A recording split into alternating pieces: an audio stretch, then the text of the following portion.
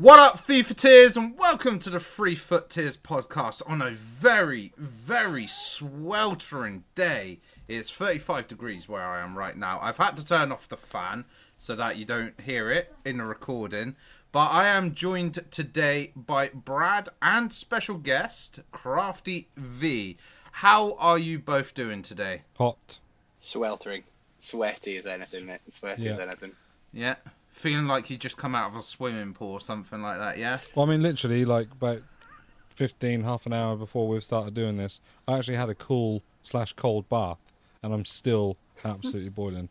Those that are on YouTube can just see my hair's an absolute mess, because there's no point in doing anything now, because you just sweat through it anyway, so... Futties is now here, and I would say Futties is the most fun point in the FIFA calendar for myself, because obviously it's that time where you can be a bit chilled and relaxed when it comes to playing FIFA. But obviously we've got a situation where we have had a change to Futties this year as well. So normally in previous years we've had a footy vote and only one of those players wins it, but this year they've decided 2 players will win each vote. So last week we got given the option between Aaron Wan-Bissaka, Luis Diaz, which LAJS, Lukey boy, made a call and prediction on him potentially getting a Futties card not that long ago on a previous episode of the podcast, and Havertz has been given it. But then also on top of that, to spice things up, they've changed the chemistry and how they work, the Futties cards. So there is 2 types of Futties, but the like Havertz and Diaz, who won the vote, they get like FUT hero style chemistry, which I think is absolutely fantastic. The fact that they can now link to anybody, strong link to anybody from the same league. Now, you two, what do you think to this with what EA are doing with the fact that they are giving it to 2 people rather than 1, and then giving them the FUT heroes style chemistry? Crafty? So for me, the chemistry. I really like that idea. I think it just kind of opens up a lot more possibilities, kind of avenues to like make new teams, fit them into teams that maybe you couldn't quite do it before, especially with Chelsea not having too many specialists this year due to obvious reasons. This kind of a bit more limited, particularly for Havertz, I think. So I think that extra green link to all the Premier League players is really good for him, particularly. Diaz as well, because he's Colombian, and I guess you can get strong links to Liverpool players, but Colombian links maybe it's a bit more hard to do in general. It's really nice to get links to him. And yeah, I think it just freshens up Futties. I think it just gives it a whole new avenue to go down. It's not kind of the same old, something's different. And yeah, it's quite positive to see them trying something different. I mean, you do say Chelsea and the links, but there is also the objective cards for Chelsea where Mason Mount and Reece James have both been given them. So they're definitely making up for the fact that Chelsea haven't been able to have special cards for so long. Because now, in the last few weeks, we've had Kante, Shapeshifters, and now these 3 guys on top of that. So that's 4 Chelsea special cards in about 2 weeks, I think it is. Yeah, and I think we knew at this point that was probably going to happen, wasn't it? Because it's not really, it's not... I was like saying it's like not their fault. It's not their fault that they haven't got special cards in FIFA, but at the same time, I suppose they don't really care in the grand scheme of why they weren't on FIFA. But yeah, the reason obviously behind it makes sense. But now they can they've got sort of free reign to now redeem that and put more special cards in there. So it doesn't bother me that there is some in there. And the only thing that EA would do if they didn't do Chelsea players would just recycle other players that have already had special cards anyway. So it's nice to actually see some boosted cards and that. I agree. I think this hero style chemistry thing is brilliant, especially like Crafty said, for like the obscure nation players and not just the ones given it, like Diaz for Colombia. I think if you've got like your team of the season Salah that you may have packed untradeable, but you weren't really rocking a Premier League team, it now means he gets a strong link off these players. So you can kind of now make a lot cooler hybrids with some cooler players than before. And like you said with the Havertz thing, it's like not a lot of Chelsea, although as we just said there are a couple more now.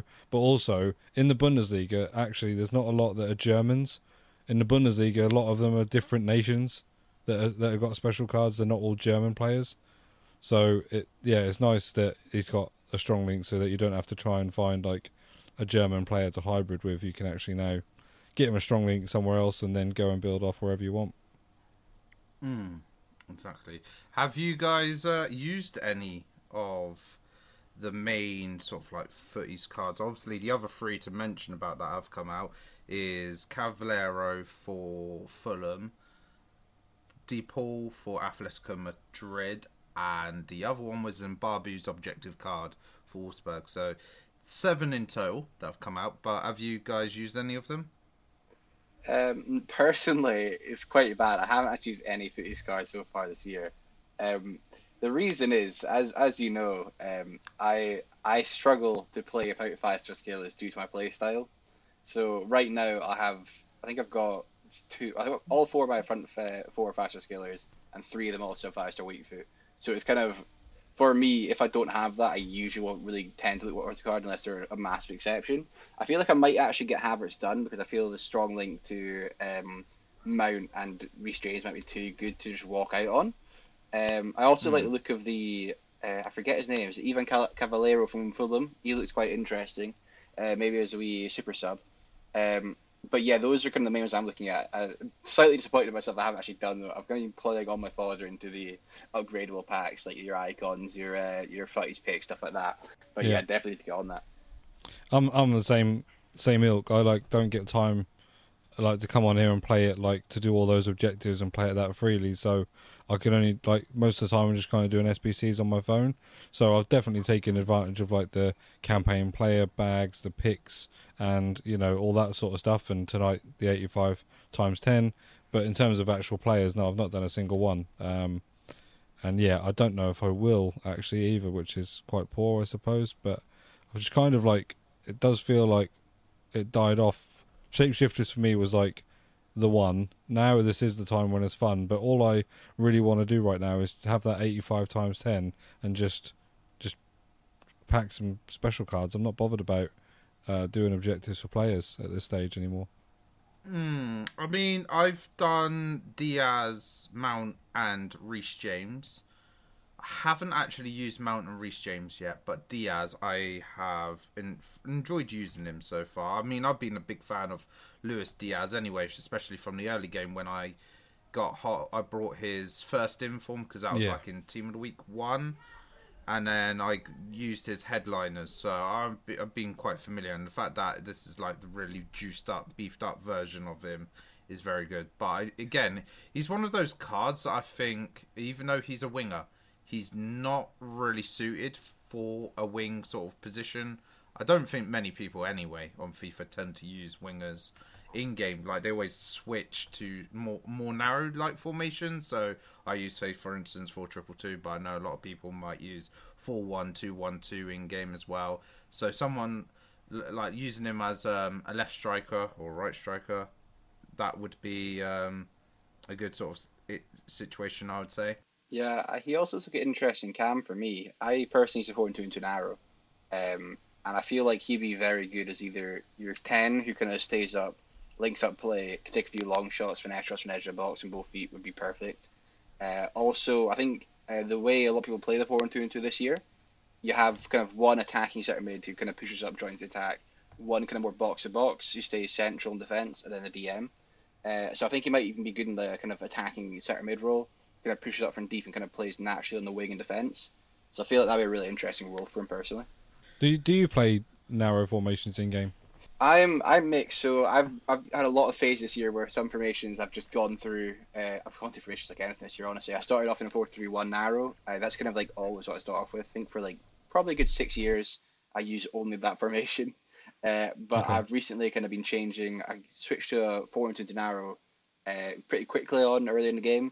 Then I switched to a 3-5-2 and a 5-2-1-2 because I felt like the kind of 3-back/5 back was a really effective way to defend, particularly against kind of the what's the word of them, the overtop through balls from deep, which were really overpowered for a large part of this year.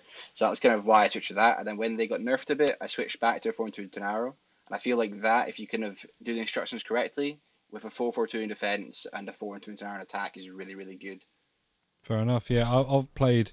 I've not changed all year. I always play the 4-3-1-2. Then if I start to go behind, then I switch to I think a 3-5-2.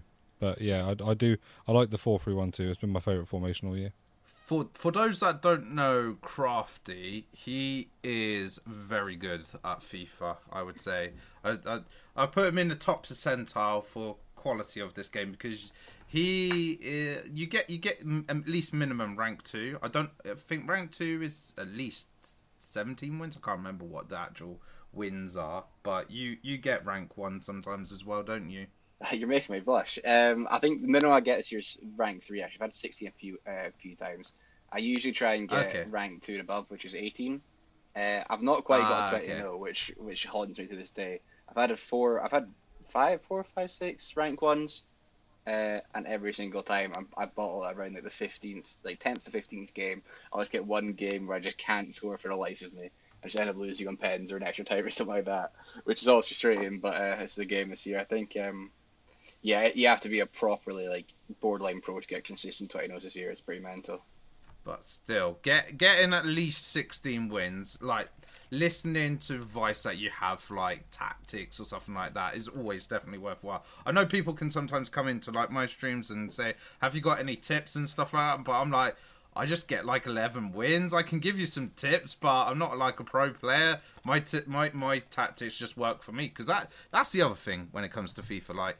Everyone plays a different way, so like I could have tactics that work for me, but they might not work for another person because they might play a bit more of a more patient style football, whereas I just like fucking getting that ball as far up the pitch as quick as possible, basically, which means I do like lose a lot of possession quite easily through silly just mistakes like trying to play long balls and stuff like that.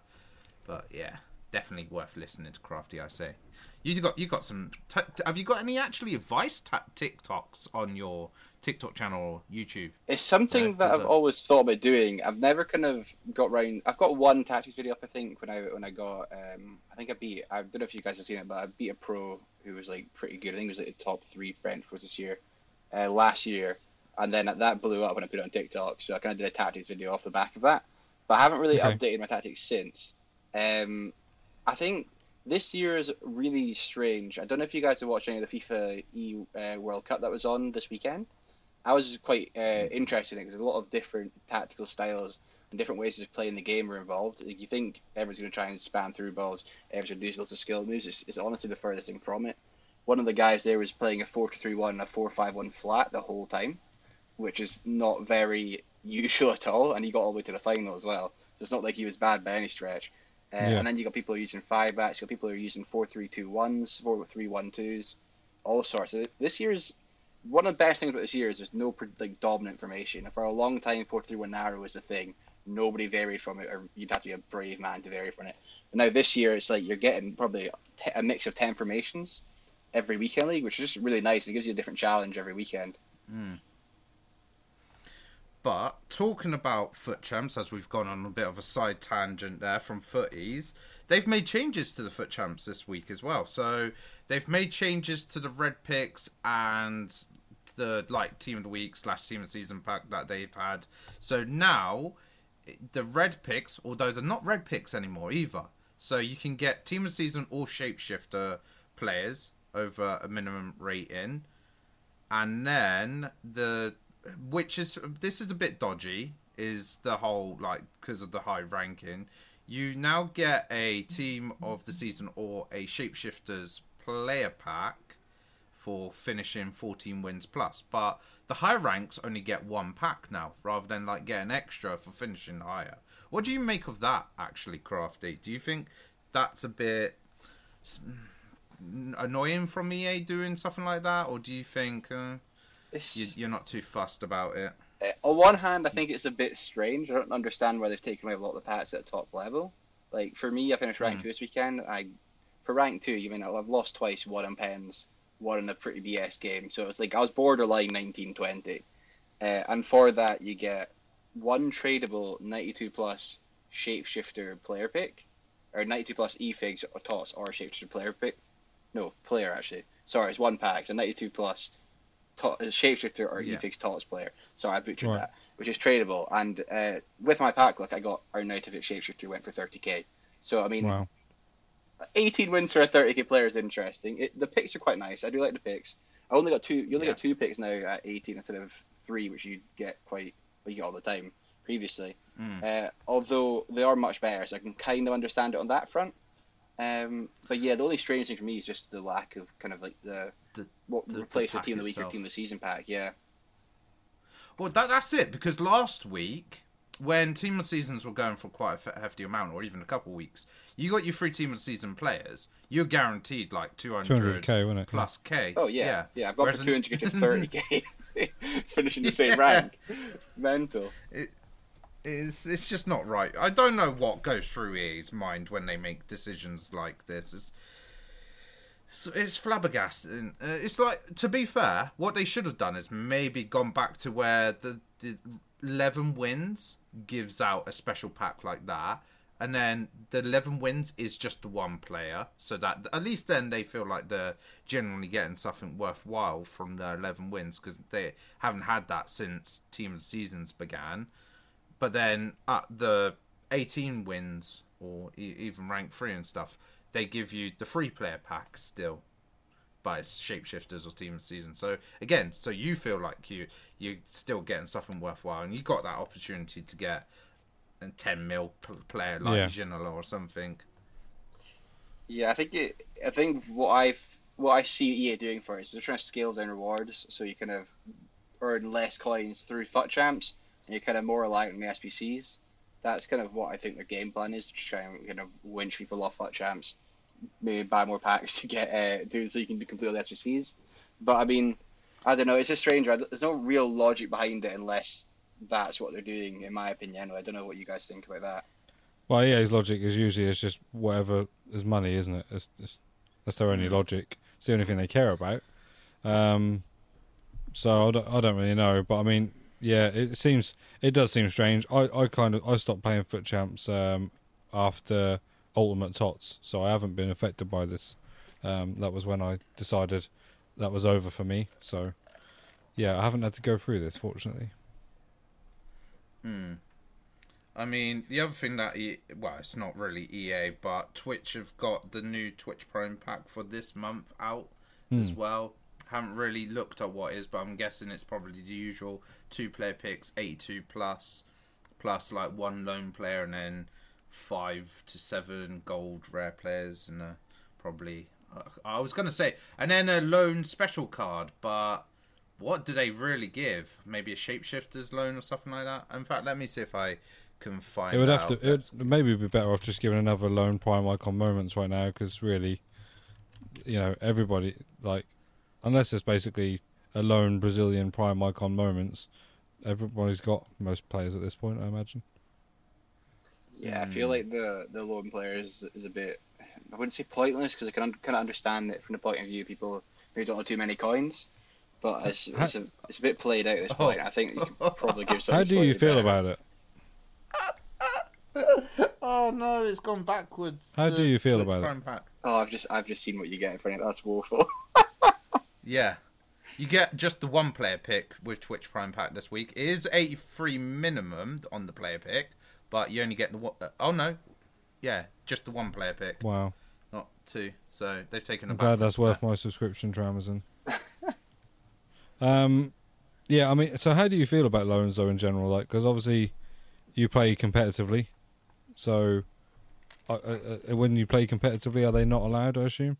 Yeah, loans aren't allowed. So, do you think that should be the case for FUT champs in general, as that is like a competitive mode?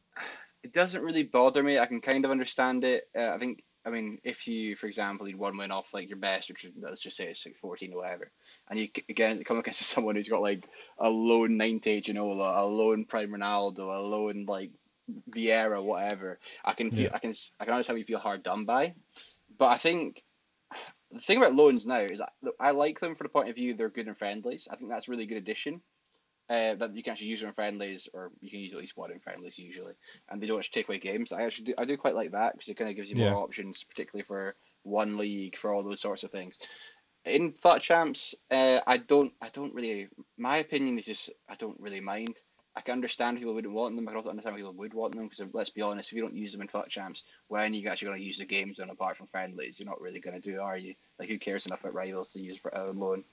So Yeah, you'll never use the games up, but I mean, exactly. I suppose the only other time you might, or the other place you might use them is if, like, you got a squad battles icon swaps objective and you've not really kept players in your club, then you might use your loans there for however many games you got them for. But yeah, generally, like, I think that given that FUT Champs is the competitive mode for FIFA, where like it's basically it's the time for people that want to play FIFA seriously to play FIFA seriously.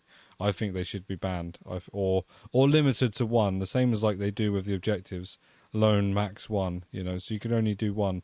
I think having to come against like you say, sometimes you can feel the desperation of that final 2 wins that people need when they suddenly turn up with a lone team of the season Ronaldo.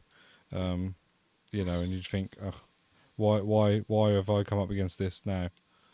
I feel like the loan always plays better than the real player as well. I'm pretty sure they juice the loan just to make you try and buy them. Oh, that would be a new tin hat theory. We'll have to Honestly, test that whenever I out. play a loan card, they always do me in. Whereas like a normal card just won't do the same effect. It's a weird one. It's a weird one. Maybe it's Yeah, a mental no, thing, but who knows? Maybe. Yeah, I'm not really a huge fan of loans, to be fair. Like, yeah, apart from every now and again just trying them out. So, like, for instance, I got to try out Shapeshifters, Kante, whilst doing friendlies and stuff. But, See, I just packed him. That's easier. well, if you got that level of pack luck. I don't. Lucky you. The amount of icon packs I've had this year that have been absolutely horrendous. I was so glad to see him come out of a pack. Honestly, it's just far too late in the game, EA. Give me something a bit earlier in the year, please. Although right at the end now, as we get Futties, and literally I think that was day 2 of Futties, I packed Team of the Year Ronaldo and Team of the Year Messi. So there you go. That's See, ridiculous. it's that time of the year anyway where pack luck goes through the roof. yeah. So that is it for FIFA 22 stuff. But there is a little bit of stuff to talk about with FIFA 23. So EA have released a cover for FIFA 23, and we've got 2 cover stars for FIFA 23. So we have Kylian Mbappe, who's part of the ambassador program, wherever it is, with EA. And then we have got a female footballer. So we've got Sam Kerr as well. So we've got both sides of the game being represented on the cover of FIFA 23. Nothing special to talk about, to be fair, because it's just a cover, really. It's not going to affect FIFA 23 gameplay or anything like that. Oh, it's not going to stop people buying it or change people's things on buying it. It's nice to see. And, like, if they could have... If they could have pushed it one further, then maybe something for, like, you know, what has been coming out recently, as in people stepping out of, you know, the shadows they've been feeling like they've had to live in, would have been another nice addition. But this is a step in the right direction, hey? So, and then on top of that, then they've said that the teaser trailer is going to drop on the 20th. So that's only 2 days away from recording. So by the time this podcast comes out, that'll be the day of the release of the trailer. So next week on the podcast, we'll get to talk a bit more about FIFA 23. And then that is probably going to be when the pre-orders go live. So we'll have a bit more details. We do know, because of leaks and stuff, but we're not going to discuss it on the podcast because we don't like talking too much about leaks. But we roughly know what is going to be available in the pre-orders for Ultimate Edition and stuff. And I've also found out some other interesting about like release date and stuff. But again, can't really go into that. So we're going to go away from the FIFA stuff now, and we're going to go into transfer news. So we've got obviously some transfers that we have discussed before that have now finally been finalised. So we've got Rafinha going to Barcelona. Lewandowski is pretty much going to Barcelona. The bid has been confirmed, but it's just like his medical and then obviously agreeing contract terms, which I would imagine is probably already been agreed. But his contract terms were already agreed beforehand. It was a 3-year deal. And I can't remember how much. Yeah, but yeah, it was a 3-year deal. It was everything was just basically waiting for them to somehow come up with the 50 million or whatever it was they needed. So. And then Ericsson has also confirmed for Man United. Mm-hmm. Then sticking with Man United, they have also signed Lisandro Martinez. So that is one of Ten Hag's former players at Ajax. So linking back up together now at Man United. That was 57 million. Interesting price, I've got to say, for that sort of one. Is he worth 57 million? Obviously, to Ten Hag, he probably is, but... That's the thing, isn't it? I suppose you got to trust the guy that knows him. Yeah. And the thing is he can play in a multitude of positions. So he's played at CDM, he's played at centre-back as well. So I guess he's going to be probably like a versatility player for Man United. I think, for me... The value's obviously inflated, mainly because it's Man United buying and it's a Premier League club buying. Like, if you look at some of Ajax's other sales this window, you've got Gravenberch to Bayern for 20 million, who, like, he's just as hyped as Martinez, if not more. So that's an interesting one. He's not less than half the price. You've also got Aller going to the Bundesliga. He was their top goal scorer. He scored the most goals in the Champions League for 30 million. So it's obviously it's a Premier League tax, which is why it's taken up the price, especially Man United as well. You know, they've got money to spend, and obviously with some Ten Hag, so they're probably going to be desperate. So I understand the price is obviously a bit of an overpay in my opinion. The interesting for me about him is he's 5'5", which now you don't want to play up someone's like size or stature too much, but that is significantly small as a centre back. Yeah. I highly doubt he'll play centre back unless they play a 3. He can't. Honest. There's no way. Imagine you get someone like a Jimenez up against him who's 6'3", ridiculous in the air. That's not happening. Surely, that'd be suicide. But, no, he's got. Surely he's going to be playing like the Kante role. Surely. Yeah, you think? I think he can cover left back as well, which is obviously quite nice if Luke Shaw goes down. But yeah, I'd assume that he'd play midfield. That might not need a defensive midfielder badly. Yeah. I think he'll do a good job in there for them. I did not realise he was that short, to be fair. Small guy, really small. I used him on FUT champs. Wow. Off the bench. He was woeful. That was a while back, though. Probably isn't relevant to his football career, but anyway. Right. And then Koulibaly has gone to Chelsea for an undisclosed fee, according to the BBC's website. Now, that's an interesting one because I recently saw a interview with the Napoli manager who said if Koulibaly was sold, because he was the last of the big names left at that club, he was going to quit.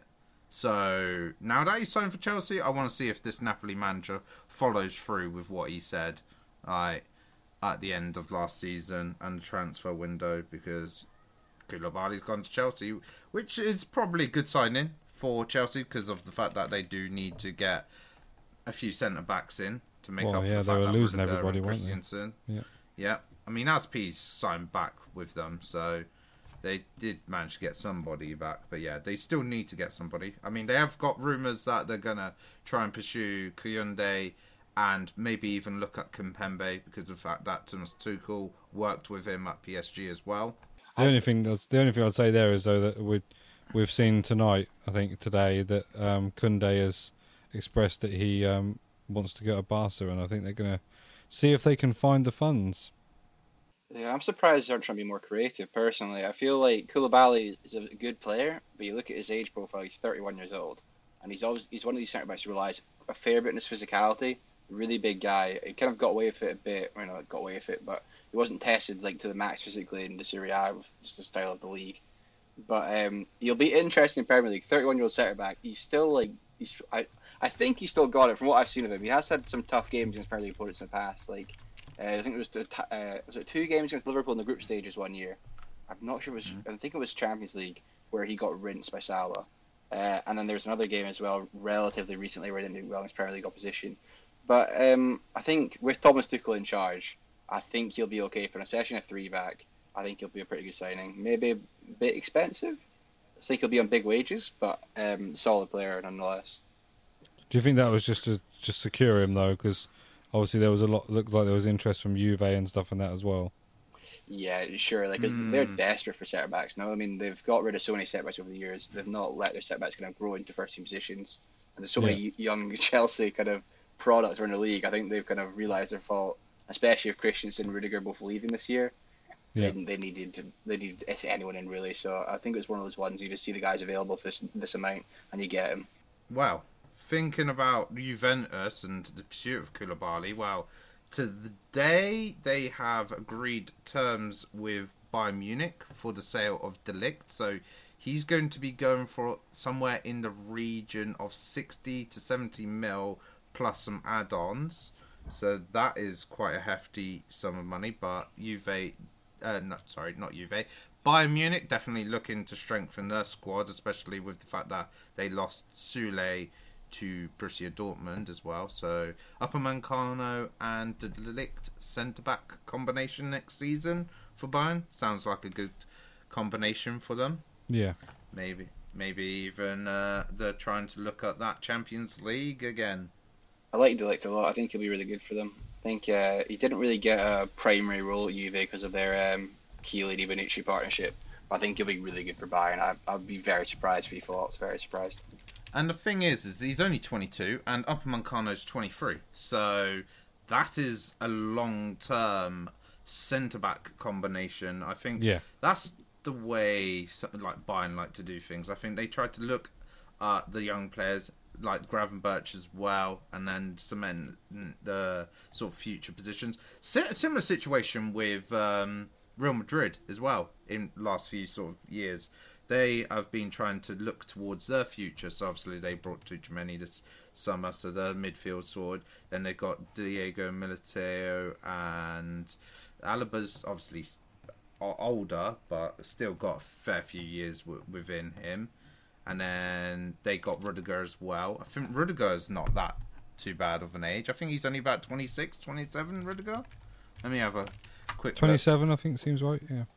Oh, no, 29. Oh, is it? Wrong. Oh, okay. So, yeah, but even still, like, at the age of 29, you got to look at Thiago Silva, for God's sake, 'cause he's 37 and still playing at a top level, so...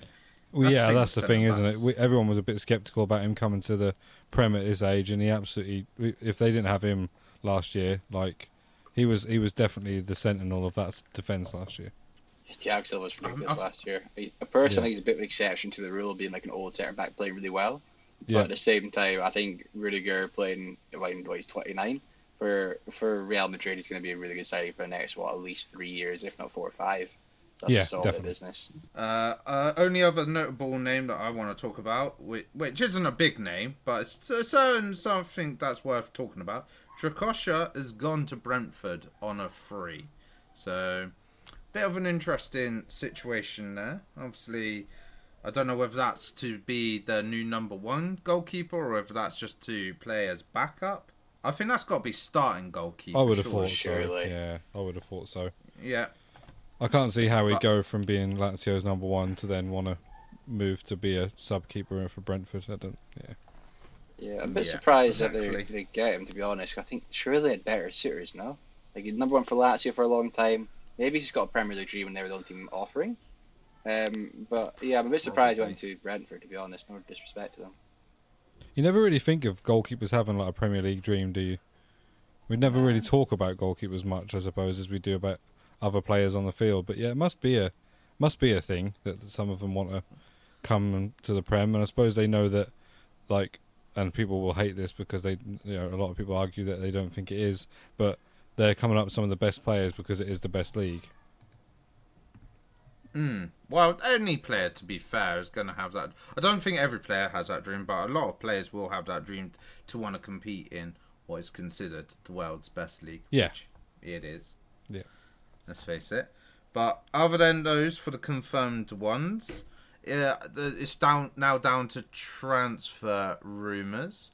So, like we said, Kimpembe possibly being pursued by Chelsea along with everything else. I mean, when it comes to rumours, there's always something being thrown out there. So, like, Zinchenko apparently is now going to be looked at by Arsenal. Okay. A lot of people are suddenly praising him, saying he's a really, really, really good footballer. I mean, he doesn't really get much game time. The thing is, he's in a team where like they have the fortunate position of being able to rotate their right and left backs, and sometimes having to play some of them at centre back. So that to me makes me wonder whether you're going to now play Tierney at centre back. I don't know. But. For me, I think he's not going to necessarily improve Arsenal's starting 11, but I think he's incredibly good depth. He's a bit similar to Martinez in that way. He can play centre mid and he can play as left back. They're just going to play two known positions. So I think covering, who I don't think will start for you. Let's be honest. Tierney's definitely a better left back. Maybe a change of system, he might start as a wing back, but yeah, I don't see him starting. But then again, he'd be really good cover for left back. I mean, Nuno Tavares, let's face it, he's crap. So he'll be a much big upgrade on him. And then in midfield as well, he's a solid player to stick in there if he needs more creativity. I mean, I think there is something we need to talk about. We need to get maybe some Scottish football transfer news and stuff in here because Crafty is a Hibs fan. So, is there anything like transfer rumours or transfer talk you want to talk about with Scottish football and Hibs? Lots going on, mate. Lots going on. I'll start you off. What's the big name? Who remembers Aaron Moy? Wow, yeah. Yes. Going to Celtic. A short-term deal to Celtic. Interesting signing, I think. He was really good at Brighton for a few years. Then went to China. He's a workhorse. I don't blame him to China, to be honest. He's not a top-level footballer, so he's going to get paid like $200,000 a week at least over there. So you can't really, blame him for that, in my opinion, anyway. But he's now coming back to Europe, back to Celtic for a year to link at Ange Postecoglou, an Australian manager. So that's an interesting one. I think he'll be a pretty solid signing for them. Rangers are doing some interesting business as well. They've brought in Ben White. No, not Ben White, sorry. Ben Davies. Not the Spurs one, the Liverpool one. Who's a centre-back Liverpool bought for like a million-ish. Around, I think it was 2 years ago was it Swans? I can't remember who the club was. It was some championship club they bought him. He was really highly rated for a while. I don't think he ever played a game for Liverpool, but they've bought him for $3.5 million, which is great business from Liverpool. But interesting how he gets on. And then kind of going lower down, Hearts are looking at bringing Lawrence Shankland. Maybe if you don't know Scottish football too much, you probably won't know the name. But he, for a few years, was absolutely ripping up the championship in Scotland. Was pretty solid for Dundee United for a few years. Really good striker. Got some Scotland caps. He's in nice addition. Who have Hibs bringing in? Hibs have brought Aidan McGeady on free from Sunderland. I think it's a pretty good bit of business. He's quite old now. He's 36. But I think he'll be able to hack it still at Scottish top level. Some also the weird thing about Scotland this year is a lot of clubs are going for the young kind of young products from different academies route. So, for example, my team Hibs have brought in a Benfica academy player, a Leeds academy player. We brought in a Gambian player from their league. Brought a lot of players kind of that stature, an under-23 Aussie international. It's for me, it's quite positive. I think a long time Scottish people were kind of stuck in just improving the short term and never kind of buying, developing players and selling them on. I feel that's the best way to kind of challenge Celtic Rangers to kind of make money through that. So I think that's really positive. I think Aberdeen doing something very similar as well. They're bringing a lot of young players through. So yeah, that's the main things. I mean, there's probably a few clubs lower down that are going to be angry at me that I haven't mentioned them. But apologies. But that's kind of the main wrap up for me. Do you think as well some of that, like investing in like some youth, is a way of kind of like also maybe making some money in the future? Oh yeah, definitely. I mean, for example, for Hibs, we got Josh Doig, who's the left back. We just sold him for $3.5 million to Hellas Verona. But we got him for a compensation fee from a rival's Hearts actually when he was really young. Brought him through and kind of sold him first kind of big bid to come in. And that's kind of a similar model that a lot of Scottish clubs going to have to do. Another one's Lewis Ferguson. He left Aberdeen to join Bologna for around $3 million. That was really good business. Then you got Aaron Hickey. He was at Hearts 2 years ago. Joined Bologna for about $1 million. But they had a significant sell-on fee, I think, and now he's off to Brentford for around $20 million. So that's another great bit of business. That business is becoming very common, actually. I think it's the way forward for Scottish football. I think if we see ourselves as trying to be a Premier League right now, it's never going to work. Like short-term success won't equate to kind of the long-term reputation we need. I think kind of trying to mold ourselves like a Portugal or like an Eredivisie league is kind of the way for us. We're never going to have the best teams, but we're always going to have like good youth products we can develop and kind of bring more notoriety to the league because of it. Yeah, be more notarized for the players that it's produced rather than the sort of, or not say quality of football, but the level of football. Yeah, I mean, I think you're being unrealistic if you think we're ever going to compete with the Premier League. The money's too much there. The stature's too much. I think any league really trying to compete with the Premier League are going to lose. Even La Liga have lost it a lot recently. And then, well, who's the next best league after La Liga? You could probably say Bundesliga or Serie A, but they're not even close. So yeah, I think best league in the world is clearly Premier League right now, especially just in terms of everything really, quality football, stature, all that. Well, talking about you saying about a couple of players going to Bologna, I've read an article recently saying about how Serie A clubs are now starting to look to Scotland and Scottish youth and stuff, and trying to invest in some of them and turn them into the next like superstars and stuff. So, I mean, if that does happen, potentially the Scottish national team could reap some benefits, and you never know. You could have a world-class superstar in the making somewhere for the Scotland national team in like maybe 5-10 years time. Yeah, I really like what we're doing actually with Serie A, because I feel like a long time people would join the Scottish League just to try and get to the Premier League or the Championship. But I think that alternative approach kind of almost brings them more kind of publicity, kind of puts a shine on what they're doing. I feel like, for example, I mean, with the Aaron Hickey one, I think he could have got a move to maybe like a Championship level club, if not like a lower end Premier, like a really low end Premier League club as like a backup when he was at Hearts, when he was playing when he was like 17, 16. But that Bologna was kind of just put him over the edge. He got the most minutes for a teenager in Europe last season, top 5 leagues, which is pretty ridiculous. A really good stat for him. And I hate to say as a Hearts player as well, but yeah, he's a quality player. I did the same for Scotland, where he was a bit dodgy in his debut for us, but I think that was probably nerves. Really decent player, and I think with players like even Liam Henderson, a lot of people might not have heard of him, but he was at Celtic for a while, kind of went to Italy, some decent success. And then, with the two boys joining us this window as well, Josh Doig and Lewis Ferguson. So yeah, I think it's a really good pathway. I think it's better than the Championship, because I think they can just get lost in kind of the melee of that league rather than kind of having a spotlight put on them. That'll be it for the transfer news. So we're going to go over to our Q&A. I believe the first one is going to be from Venom. Yep, so the question is, if you had a opportunity to make your own promo, what would it be? If you had a name for it, and what would it do to the cards, etc.? Because I gotta say, EA this year with promos, as time's gone on, the promos had different names, but essentially what they did is the same thing, which is like improving weak foot, skill moves, and then just giving them really juiced up stats.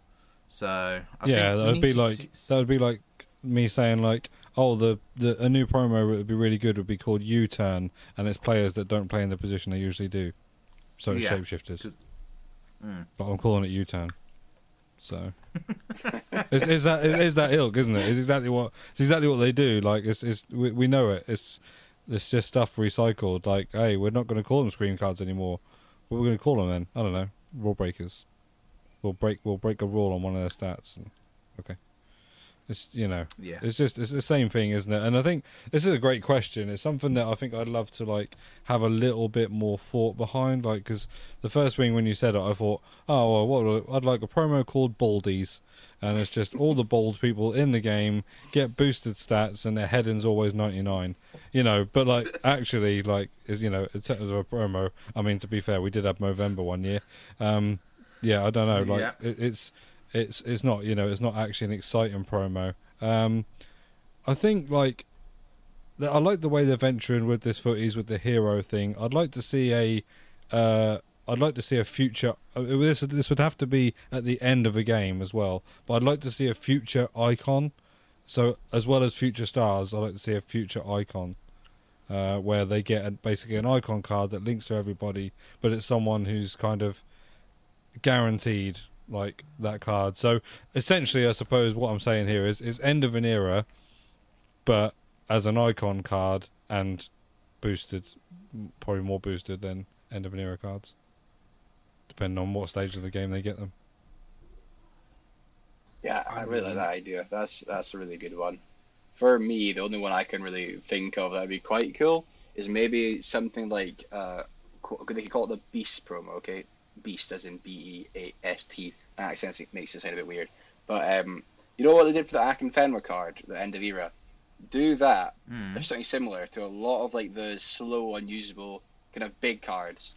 Like for example, Harry Maguire.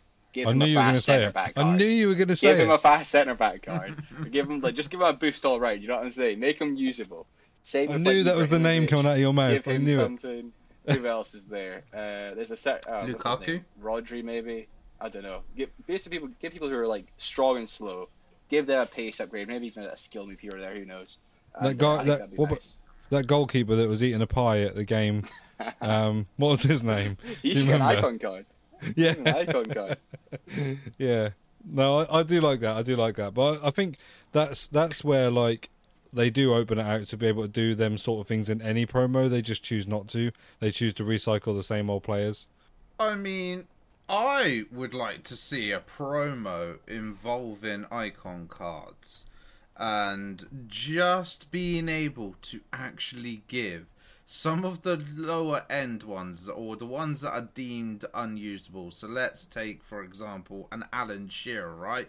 Alan Shearer, Premier League all-time goal scorer, and his card is unusable. Like, it's unjustifiable with someone like that. But the problem is they tried to make the stats realistic to what he was in real life. But I think if you make the icon cards juiced up for a small period of time, you release them as an SBC or something like that, at least then it gives you an opportunity to use icons that you wouldn't normally use. I personally agree with that in a way, other than the fact that I think if they're going to continue with this the way they've done icons, then I think those particular icons need to just go. Like, they should be deadwood, gone. Because no one's using them. It's not even like you get to a certain point in the year and they're not usable. Like, this year was the worst of any years, because come Shapeshifters, no real icon was that usable unless it was like a Prime Icon Moments Hullet, a Prime Icon Moments Pele, or a Prime Icon Moments R9 or Ronaldinho. Like, it was only the top tier players that were that were basically any good to be able to be used around that time. Otherwise, icons were out of this game way before the game was even finished, and I find that really like poor on their part of having something like an icon and that being the case. So I think either they need to get rid of Deadwood, or they need to boost icons so much that they do the prime icons, they do the prime icon moments, they do the babies, but when they do them, they really do make them fit in with where the game is at. Like, they really boost them to make it in keeping with the game, because this year, Prime Icon Moments was relevant for about a month. I've thought of another promo sort of idea, which is nation change. So, say for instance, you've got like Keane and his hero card. You make him an Ivory Coast player instead of an Irish player. And then you get... trying to think. I was going to say Drogba for Ivory Coast, but I was trying to actually go with someone who's a non-icon. So maybe someone like Kessie, and then you make him Irish. So you basically take the two nations, switch them around. Then you could take... I was going to say you could do that with Declan Rice, but that might upset a few people. You could take maybe something like an English player and switch it around with a Danish player, so that the colours are the other way round. So then you could have... I don't know, Schmeichel is English, and then Pope becomes Danish or something like that. So you're switching it around and just having a bit of a fun one. But I don't think EA and fun truly go hand in hand. Not until they get to this point, and really that's because they've made their money by then. They don't care, do they? I think for that one as well, there might be some sort of licensing issues. There probably is. Yeah. There's probably something that stopped them from doing it before. But I really like the idea, to be fair. What would be licensing issues, though? Because surely you could just go up to the player and be like, hey, can we just make your card thing? But surely, like, no. If a person in real life is going to take offence from being switched from, like, English to Danish for one card, I'd be like, come on, get a life. I get where you're coming from, but I feel like if they think there's money to be made in the lawsuit, they're going to do it. I can understand for the club, maybe, and stuff, but I can't imagine it for the nationality side of things. Someone makes money off that somewhere. Yeah, but you got to think, right? So, Antonio, right? He's changed his nation to Jamaica, but you still pack him, and he's English. So if there was such a problem with nationality, surely his card would have already changed to Jamaican. True. He is like the exception to the I rule. thought he is Jamaican. Well, No, it's he isn't, not. actually. You're right, he's English. There's more than just him, though, isn't there? There was a couple of others, because there was somebody else that had a special card that was a different nation, but I can't remember who it was. But yeah, I think there was Luke another would one. know. Yeah. Luke would know. This is the kind of thing that Luke would have at the back of his head in terms of FIFA knowledge. But yeah, there was somebody else. Yeah. Moving on to the next question, which is coming from Luke, actually, himself. So he's asked, what place almost feels like a second home to you? Could be a city or a specific location, like a golf course, etc. Well, I mean, we certainly know that Brad likes playing golf, judging by his YouTube channel. Yeah, when I get the rare opportunity. Where would you want to call your second home, Crafty? Where would you want to For call me, your it's a second home? relatively easy one. So I'm a big Scotland fan. Basically had a kind of the equivalent of a season ticket for the best part of now, maybe 14 years. So I've been to so many games at Hampden, even though it's not a great stadium. I've just had so many good memories there, and I just relish it every single time I go. So that's probably where I'd say Hampden Park for either a Scotland game or a Hibs semi-final or cup final is my second home, I'd say. Okay. Nice. Mine's actually going to be, and this is going to be like, I don't know, it's going to seem a little bit like I suppose in a way, I feel like it's going to sound like I'm bragging, but I'm definitely not. Is going to be Orlando, in Florida. So I was fortunate enough that when I was around about 11 or 12, my parents bought a timeshare there. So we went every 2 years. And just something about going there every 2 years. But when we went there, I just felt like it was like going home. Like I knew everything so well, and I really it just had a nice feel for me. That I basically, it just felt like, literally felt like a second home. So yeah, Orlando for me. For myself, I've got the jokey answer and I've got the serious answer. So the jokey answer is Tesco's. Just because I work there. Then the serious answer, mainly because I grew up in my young childhood there. So from probably around the age of 5 to about, what was it? So until about the age of 12, I lived in Norfolk. Hey. I lived in Thetford, so That's not that Norfolk. would probably be what I would call my spiritual second home. I like it over there. I think the thing is I'd actually quite like to live there again, because I think with the forest and stuff and for the kids, there's probably a little bit more to do. I know I live in the city, so there is a few things to do and stuff, but I always think living on the outskirts of a town with a forest and almost partially country lifestyle versus the city lifestyle, I think is a little bit better. Yeah, I get that. Then GH has got in some has. ways, a heat-related question because of the heat that we get in here. Okay. So he's asked, would you rather live somewhere like Kuwait, so basically a really hot country, Dubai, could be anywhere hot, and get used to the heat, or would you prefer to live somewhere that never has any heat? Well, everywhere there is heat, like GH, right? You can't live somewhere that's permanently I suppose in Antarctica, but I don't think you really want to live there. But in terms of like where there's civilization, there's always going to be eventually a point where the temperature gets above zero, basically, GH. So, yeah, I mean, the closest in thinking about that, but not necessarily due to heat, is like Iceland. But like apparently, like their depression rates are like through the roof because there's like less daylight there, so that doesn't sound fun. So yeah, vitamin D, everyone wants it. So I would say, if I had to choose, and I don't think it's actually a choice that I would want to choose, I'd have to choose Kuwait. I'd be the same. I think going somewhere warm is like, as much as it'd be a bit uncomfortable first month, maybe, you just get used to it. I know a lot of people who've kind of like been all around the world, have like lived in Dubai, even some people on my stream live in like the Middle East, and like they barely even talk about the heat, whereas like there it's probably like 40 degrees C the whole time. So I don't know. I feel like once you're there for long enough, you'll probably just get used to it, and it'll just be like second nature. Not only that as well, we're just not prepared for it. Like we don't have anything in place here really for this sort of humidity. Not unless you're rich, you know. Yeah. Yes, like, that's it. And, the indoors. That's exactly it. Like indoors today, even though outside was like 30 something degrees, my indoors was worse, despite having the fans on, just because of how hot it is.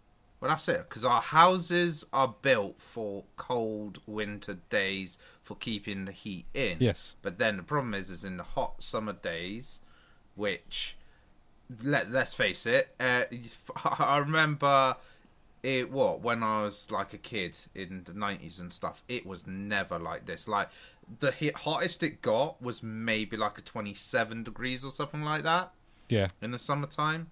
But now it's like getting into the 40s now in summer times, and that's just such a big difference in a space of 25 years. Yeah. So, and God knows what it's going to be like. But yeah, our houses have been always built as brick houses for over a century and a half, essentially, to help keep the houses warm. But at the same time, our houses haven't been adapted to these warm summers, so that we don't have aircon. So like all hot countries have aircon. Or if you're in Australia, they build the houses normally a bit above the ground, so like it can be cooled off from underneath. So like it just dissipates under the floor. Yeah. So we like have like stone floors on a ground floor and stuff like that.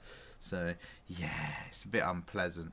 We need aircon. But it's an expensive thing, aircon. Yeah, right? exactly. If it was more readily available here, then it would be fine, wouldn't it? But it's not. It's you've got to be earning a certain amount, or have a certain amount of spare money to be able to do it. But hopefully, like with time, it is going to be something that becomes more common. Like the way like we're now going to sort of start seeing with electric cars, like based on what is now happening with that in 5 years' time. Obviously, they're going to stop manufacturing petrol cars, and so it'll be the same thing. Like at the moment, if you went to go and try and buy an electric car, it's still really expensive. But in 5 years' time, because of the way the market's going, we're probably going to have another 200 models of electric car. So hopefully, if everyone starts seeing that this is the way climate change is going, this is now a forever thing. Yes, we're true style British summer. We only ever get it for about 4 weeks a year, but those 4 weeks are pretty unbearable. Then maybe it'll start becoming more common. But we definitely need it. Okay, so yesterday on my stream, there was a discussion about F1 races and like locations on continents and stuff, and the fact that there's an F1 race currently on every continent except for Africa. And GH was like, "Oh, why don't they bring an F1 race to the F1 race on the calendar for in Africa? Whether it's like South Africa or one of like, maybe Morocco, Egypt, whoever has the facilities to do it. But previously, South Africa has hosted one." And I was like, but it's to do with like the costs and stuff like that, and it's also to do with the fan base and being able to recoup money and stuff. Do you think that F1 should try and get a African race back on the calendar? I'm a bit split on it, right? Because I can understand it. The main argument for it, right, is one, Africa's a region which has basically barely had any motorsport in it, especially kind of on a world stage like F1. And two, it's not really a world championship if you completely exclude a part of the world, which I get the argument, and I feel like if they do it, it'll be one of these ones where the F1 will self-fund it. So the way, for example, the traditional circuits work, like Silverstone, Austria, whatever, they all basically pay F1 to host the race. But recently, F1 been expanding more. For example, Miami, where F1 has self-funded that Grand Prix. They didn't pay for it. Miami didn't pay for it. It was F1 who paid all the licenses, who made the track, everything. So that I feel like they might go down that route. Although then again, Kyalami does have its own track in South Africa, so maybe F1 would kind of pay to race there, or maybe do it for a cut price. But I'm a bit interested. I think it'd be nice to see. I think I'd like to see it once, see what it's like, and then kind of go off the back of that. personally. There is rumours that it will be at Kyalami by 2023, but I think nothing's been confirmed on that front. But yeah, it's interesting for me. I feel like I'd like to see it once, see how it develops, and kind of go from there. Yeah, I think it is something that could potentially be done, but I generally think it is not really a financially viable thing, because like I think trying to recuperate the money on that continent would be generally quite hard, because you got to think how many people would be willing to travel that far. Like you got to rely mostly on local travel, or more than anything I would say, because like traveling to there, similar to like saying trying to encourage Europeans to go all the way to Australia for the Australian Grand Prix, but luckily, you know, there's going to be a big fan base and they can get a lot of Australians to go to there, or Asian people or something like that. Whereas I feel to get people to go to Africa and get enough people to go to Africa to recuperate the costs is a bit of a harder task, and I think that kind of race would be a loss maker more than anything. So I think generally, and this is my argument, the reason there had to be a reason it got taken off the calendar in the first place, and I reckon it was a financial situation where it was not financially viable anymore. Yeah, I can definitely see that argument. I feel like the fan base probably isn't quite there in South Africa. I think one thing that would definitely pique Africa's interest in Formula 1 would be a driver from Africa. That'd be something I'd really like to see. See them compete at a good level. Like look at Verstappen, for example, bringing all the Dutch fans kind of back into F1. For a long time, there was you never saw any of the smoke bombs or like the orange hats or whatever, but now you see them everywhere. So I feel like it's like something like that could happen for like, I don't know, Morocco, South Africa, Algeria, whatever, any country. I feel like that would pique a lot of Africa's interest, and maybe there would be a market for it. Right now, it would be an experimental race. I think they would be expecting a loss, but just doing it to kind of like kind of gauge what they have out there. I would be slightly surprised if they did it. I think I would like to see it, but I'd be a bit surprised if they did it, because usually F1 are all about the kind of like the quick wins, really, financially. That is going to be it for this week's questions in the Q&A. So thank you, Crafty, for appearing on the podcast this week. You can find him over on Twitch, YouTube, TikTok. He's got Twitter socials. Do you have Instagram socials as well? I do, but I never use it, honestly. Just follow me on Twitter and Twitch, and that'll do. Yeah, exactly. So I'll put all his links down below. I hope you've enjoyed coming on the podcast this week. Yeah, I've really enjoyed it, mate. Thanks for having me, honestly. It's been a great time. No problem at all. It's been good, man. Yeah. Brad, thank you for coming back this week to the podcast. Yeah, that's all right. I'm now going to go and lay and probably spray myself with some water and lay in front of the fan, I think. Don't blame you. I'm going to be turning the fan on straight after the recording, as I'm sure probably Crafty might be doing that as well, unless he's already had the fan on the whole entire time, even though I can't hear it. No, I don't have a fan, to be honest. I just have all the windows open. Oh my god! Wow. It's not as warm in Scotland. I think it peaked at 31 today. I think for you guys it's a bit more warm. It's actually been quite nice. Borderline unbearable, but quite nice. Maybe we need to move to Scotland then. Yeah. It's a place to be. Good. Place to be. But, yeah, that is it for this week's episode of the Futties podcast. We'll be back next week with the FIFA 23 news, more footies, and transfer news. So, and Luke will be back as well for the normal schedule.